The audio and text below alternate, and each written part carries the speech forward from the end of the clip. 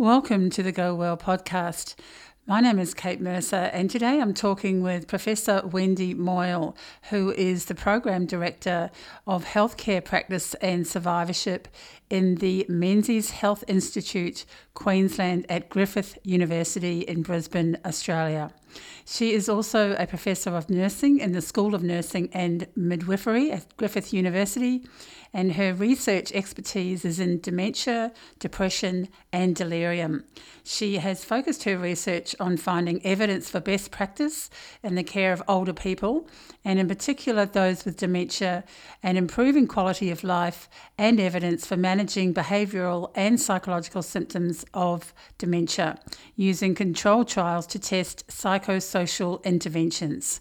She has a keen interest in technologies, and within a social robotics laboratory, she develops and evaluates assistive technologies and social robots. She works with a multidisciplinary team of researchers from Australia and internationally, in particular from the UK and Japan. She has a well-established publication and research grant record and has achieved several awards in recognition of her teaching, supervision of higher degree students and research, as well as 2 International Women's Day Awards, an International Nurse Researcher Hall of Fame for her research 2019, and she is recognised by Robohub as one of 30 women in robotics globally you need to know in 2019. She also has an international award for social robotics from Analytics Insight 2020. Welcome to Go Well, Professor Wendy Moyle. Thanks very much for having me today. Okay, so the first question I'd like to ask you is actually about research. I really liked your answer when we were talking the other day. Why do you think it's so important that we all in the public domain understand and know what research is and why it's important? Particularly in the area of dementia, because that's my area of interest, I think it's important that we're kept informed so we understand what new treatments are for dementia or other diseases, and that we can work on prevention strategies for that particular disease. And if we don't have research, well, Australia's really going to be behind the 8 ball in terms of being able to diagnose people and being able to treat people. So it's absolutely important, crucial that we actually have medical research ongoing. Because also in the area of dementia, there's so much research being done, isn't there? Absolutely. There's new things coming out every day. This creates confusion as well. So while the websites, Neuroscience News and Science Daily are good, probably the most credible websites around, and it's just unfortunate that because of the large volume of work that's being published, we can't always know it's credible. And this makes it very difficult for the lay public to understand also. They're after news, so they want sexy type of news. And so they're publishing work before it's actually really been done.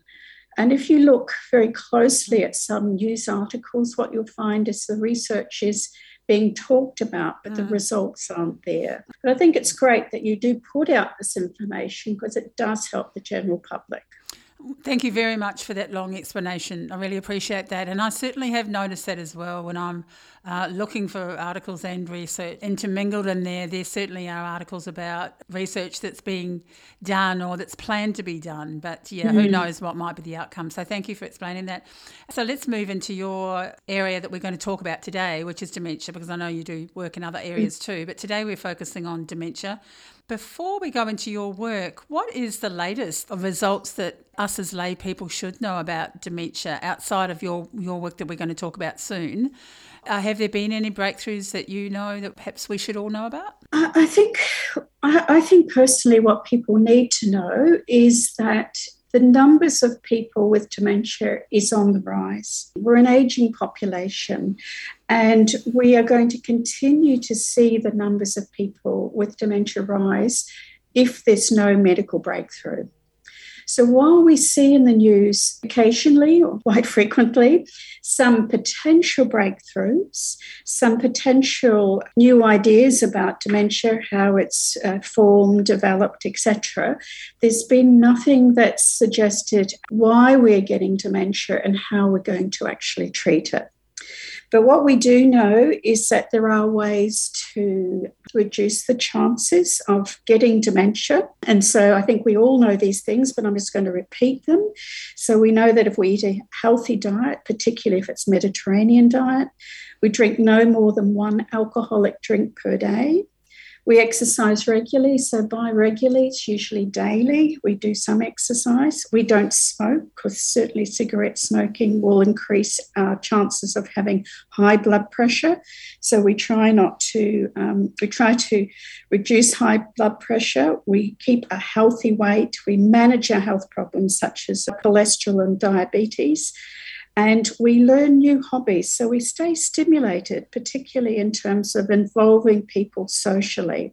But alongside that, I guess for myself, what I would like people to understand is if they're concerned about memory problems, is not to be frightened of these.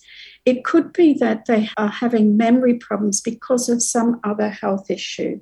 So the other health issue could be related to depression, or it could be related to some other disease process. So it's really important that they see a GP, and they see that GP very early. If they're not satisfied, then they can be asked to be referred.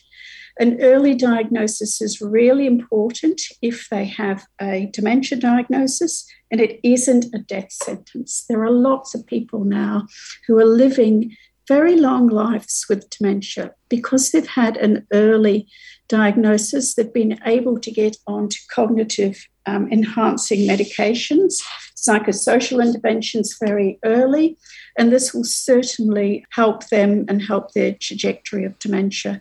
But it will also help our understanding of dementia in the early stages. For many years, we didn't understand early stage dementia, and we only saw people in the later stages. So if we can get people diagnosed early, this will help both the person, the family, and also our research. Very good. Okay, and you talked about the social stigma. What do we need to do about that? Dementia is very stigmatised, and it's probably because the person, as they lose their ability to recall and remember, and there's no cure, society doesn't really want to talk about it, or they don't really want to understand what's wrong with the person. So, as I said, if people would seek an earlier diagnosis, it's likely they'll have an easier time with the disease. Particularly early in the disease, usually people know that there's something not right. They know that it's not normal to forget things. They know it's not normal to forget names, and they worry about this. And they'll often say to family members, I should be remembering these things. I can't remember. Family members will get concerned. Sometimes they'll go to the GP, and the GP doesn't want to or doesn't know how to manage the situation, and will tell the person not to be concerned. And I've seen that quite a lot. I've even seen that happen in my family situation as well, where I knew very well early on my father had Alzheimer's disease, but his GP refused to actually diagnose him, refused to send him for quite some years. And I always feel quite disappointed by that he could have actually had treatment much earlier. And as I've said, an earlier diagnosis will give access to those cognitive enhancing medications. One of my colleagues here at the Menzies Health Institute Queensland, Dr. Cassia Lyon, her work is on stigmatisation and dementia. And so she works a lot in terms of what psychosocial interventions can help society or help the person with dementia or carers in terms of helping reduce that stigmatisation of dementia. Many years ago, we used to find cancer was stigmatised because we didn't have a cure. Now many of the cancers are cured. People aren't so frightened to talk about it. I'm hoping we'll have the same thing happen with dementia. Okay. So let's talk about people who've got dementia, who have been diagnosed now. What are the different stages of dementia, and what are the needs of people with dementia? I think it's very difficult to talk about needs without looking at the individual. So in terms of needs, we talk about person-centred care, and we look and ask the person and also their family what their needs are. So what we try to avoid is basically saying that the person with dementia has these needs and box them into a box. Everyone is an individual, and every dementia person has individual needs. There are, several different types of dementia, and they display different symptoms. And so those needs tend to be related to the symptomology that they actually display. So what we do when we first meet people with dementia is we ask about their previous lifestyle. We ask about their work environment, what their hobbies were, what their socialization situation was, so that we can build a biopsychosocial history of that person. And then we tailor any interventions that we're doing to that biopsychosocial intervention. So some people might be lonely, others might not. Some people might have needs that are physical, whereas other people may have emotional needs. Very good. Okay. Well, look, the most exciting part is your particular area, which is working with AI, or artificial intelligence, and robotics, which is just so fascinating. What can you tell us about your work there? Well, it is fascinating. I get very enthusiastic about this area. So at Menzies Health Institute Queensland, Griffith University, we've been working for a number of years on artificial intelligence and robotics. And people thought we were very crazy when we first started working in this area. And I think I got accused of all sorts of things, like taking away staff and putting robots in their place. And that's certainly not what we've been working towards. There are many times in a person's day, so a person with dementia's day, whether they're living at home or whether they're living in a residential care setting, where they will have limited numbers of people around them to talk with them. So we use robots as a way of helping people to communicate, as a companion when they don't have someone to communicate and to seek comfort from. So we've conducted a number of pilot and large clinical trials, and these robots are what we call social robots, and these are usually social companions for people with dementia. Some of them are what's called humanoid robots, and these are robots that really look like humans and act like humans. They might talk and have features and behaviours that are very lifelike, and they seek to engage people with dementia.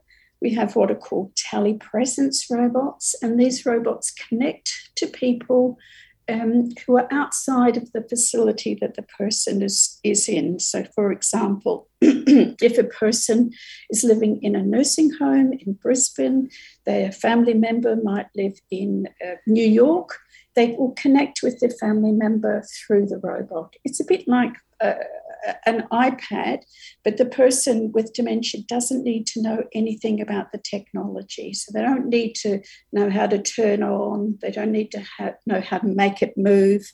The person's family member in New York can do that as long as the robot's with them. We also have entertainment robots, so robots that will read the newspaper to the person, show photographs and play games. So we do a lot of different activities depending on what we're trying to achieve with people with dementia. But the main aim is to really improve quality of life, improve communication, improve engagement with people with dementia. So I'm imagining the Daleks from Doctor Who, used to sort of follow people around. Is that what we're talking about here? Not quite as scary. I remember I used to hide behind the sofa when I was a young child. No, they're not as scary as that. And I must say that the telepresence robots, which are human height, and they have a screen on them that the person with dementia can see their family member through and talk with their family member through, and the family member can make them move. When we've asked people with dementia about any of our robots, whether they find them scary, whether they're frightened of them, we've never had anyone say they're frightening. Most people will say, will ask what are they, because they've never seen anything like this before. What do they do? And then when they start interacting with them, they get so fascinated by them that they don't see them as scary things at all. And yet a lot of people would say, gosh, an 80-year-old, what do they know about technology? But these robots are so sophisticated, they don't need to know about the technology. The technology works for them without them actually having to do very much at all. And so do they have a gender? Is there a choice? And what are their voices like? Are they sort of quite human friendly, or are they still quite robotic voices? Okay, no robotic voices at all. So the humanoid robots use our voices, so the researcher's voice, so not robotic at all. The pet robots use the voice of the actual animal robot, so not a human voice, so the person doesn't get frightened that this is an animal, yet it's got a human voice. It uses animal type voice. The telepresence robot, it doesn't have its own voice. It has the voice of the family member. So there's not really anything frightening at all. I see. So the family member is actually talking through the robot. Absolutely. I see now. Okay. Yes. All right. Okay. So, and then moving on to the pet robots, that's right.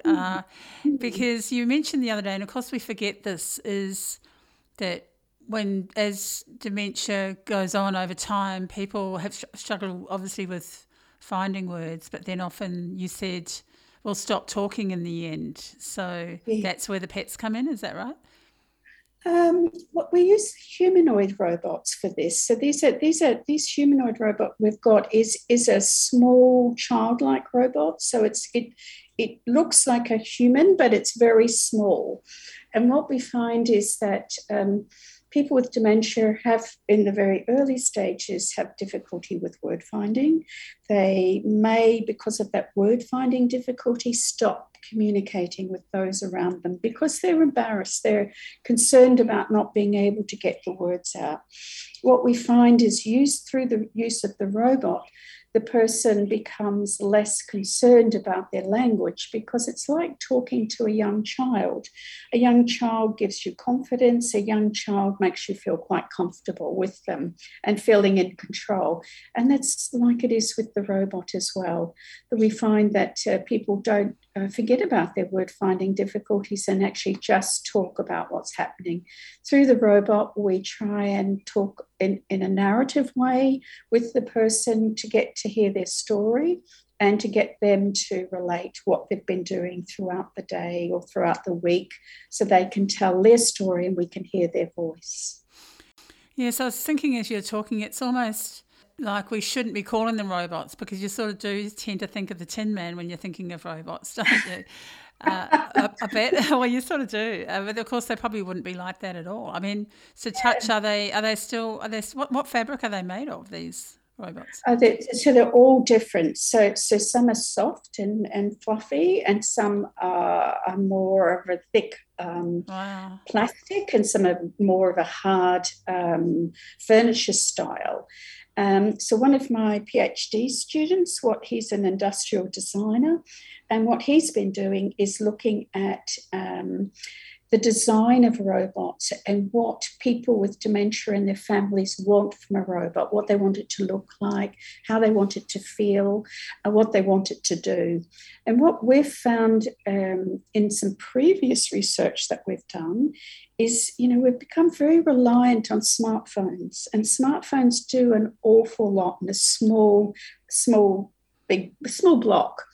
And people, family members often want a robot to do multiple tasks. And so this is something we're having to deal with at the moment. If you're putting multiple tasks or multiple things into a robot, it becomes bigger and bigger.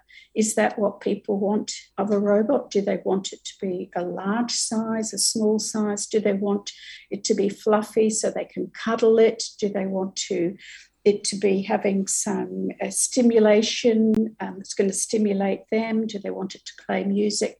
So that's what he's interested in. I think it's interesting work that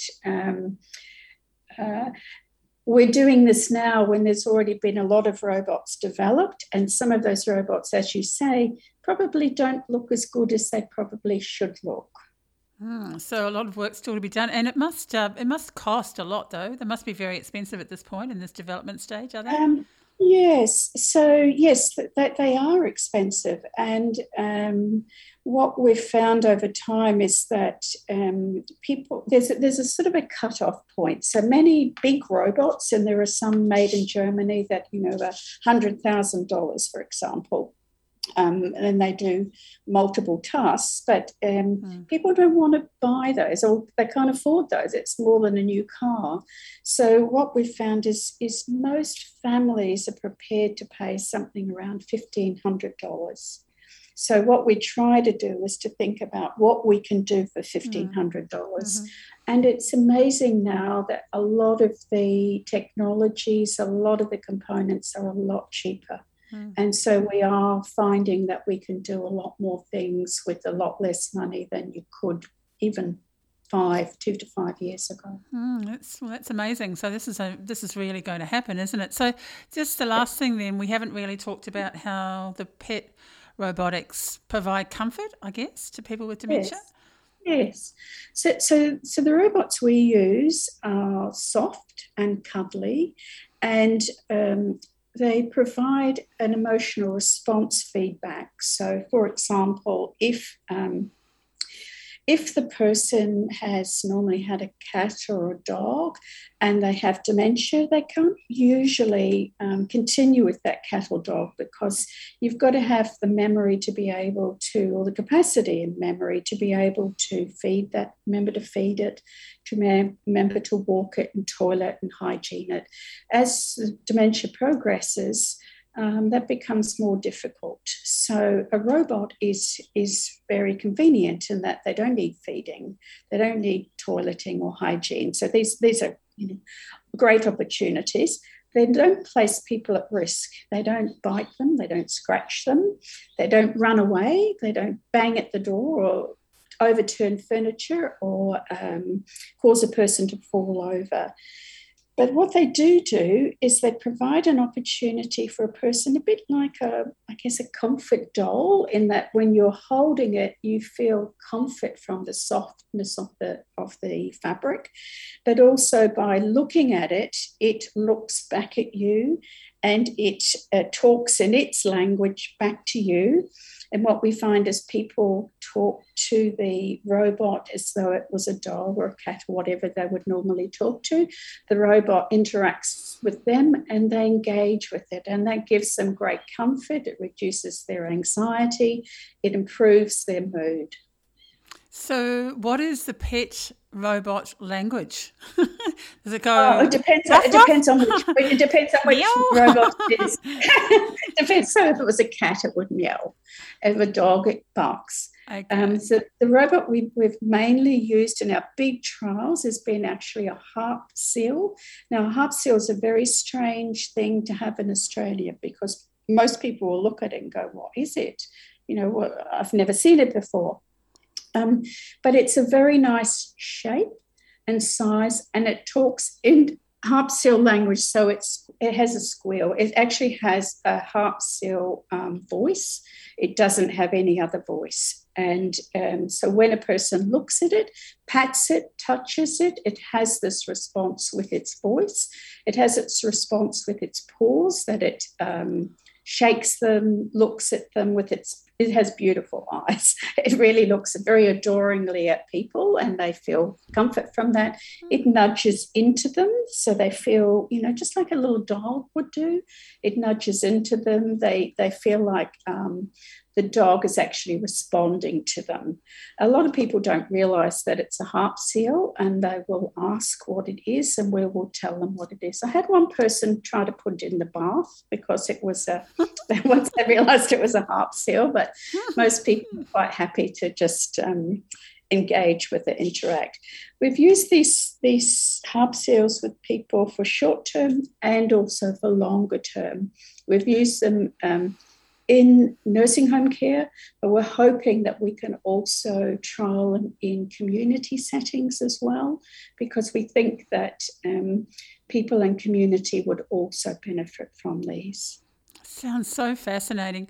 We probably have to sort of wrap things up, but I did just want to ask, I'm not quite sure if part of what your work is to actually do the programming, but does that sort of mean that whoever is doing the programming or whoever's working the algorithms, that you're sort of getting the pet robot to, like say if it was a dog, to do one bark when it gets patted, or two barks when it's hungry, or I don't know. Does it? So I'm not a programmer, Okay. but people do that, and basically the decisions made about what the robot should do and how it should interact, and those decisions are made, and then the program is written based on that. That's fantastic. So one of my other PhD students is a programmer, and he's working with a very small robot at the moment, and basically writing programs that we hope will be of use to people with dementia to be entertained by this small robot. Well, it's just so fascinating. Thank you so much for sharing so much of that work that you're doing. It's absolutely fabulous to get some really out there stuff, out through the program as well. And also fantastic that there's something like this happening for such an insidious disease in a way. So I think there'll be a lot of people, hopefully, who got some interest and value from listening to you today, Professor Wendy Moyle. Thank you very much for the time. Really appreciate it.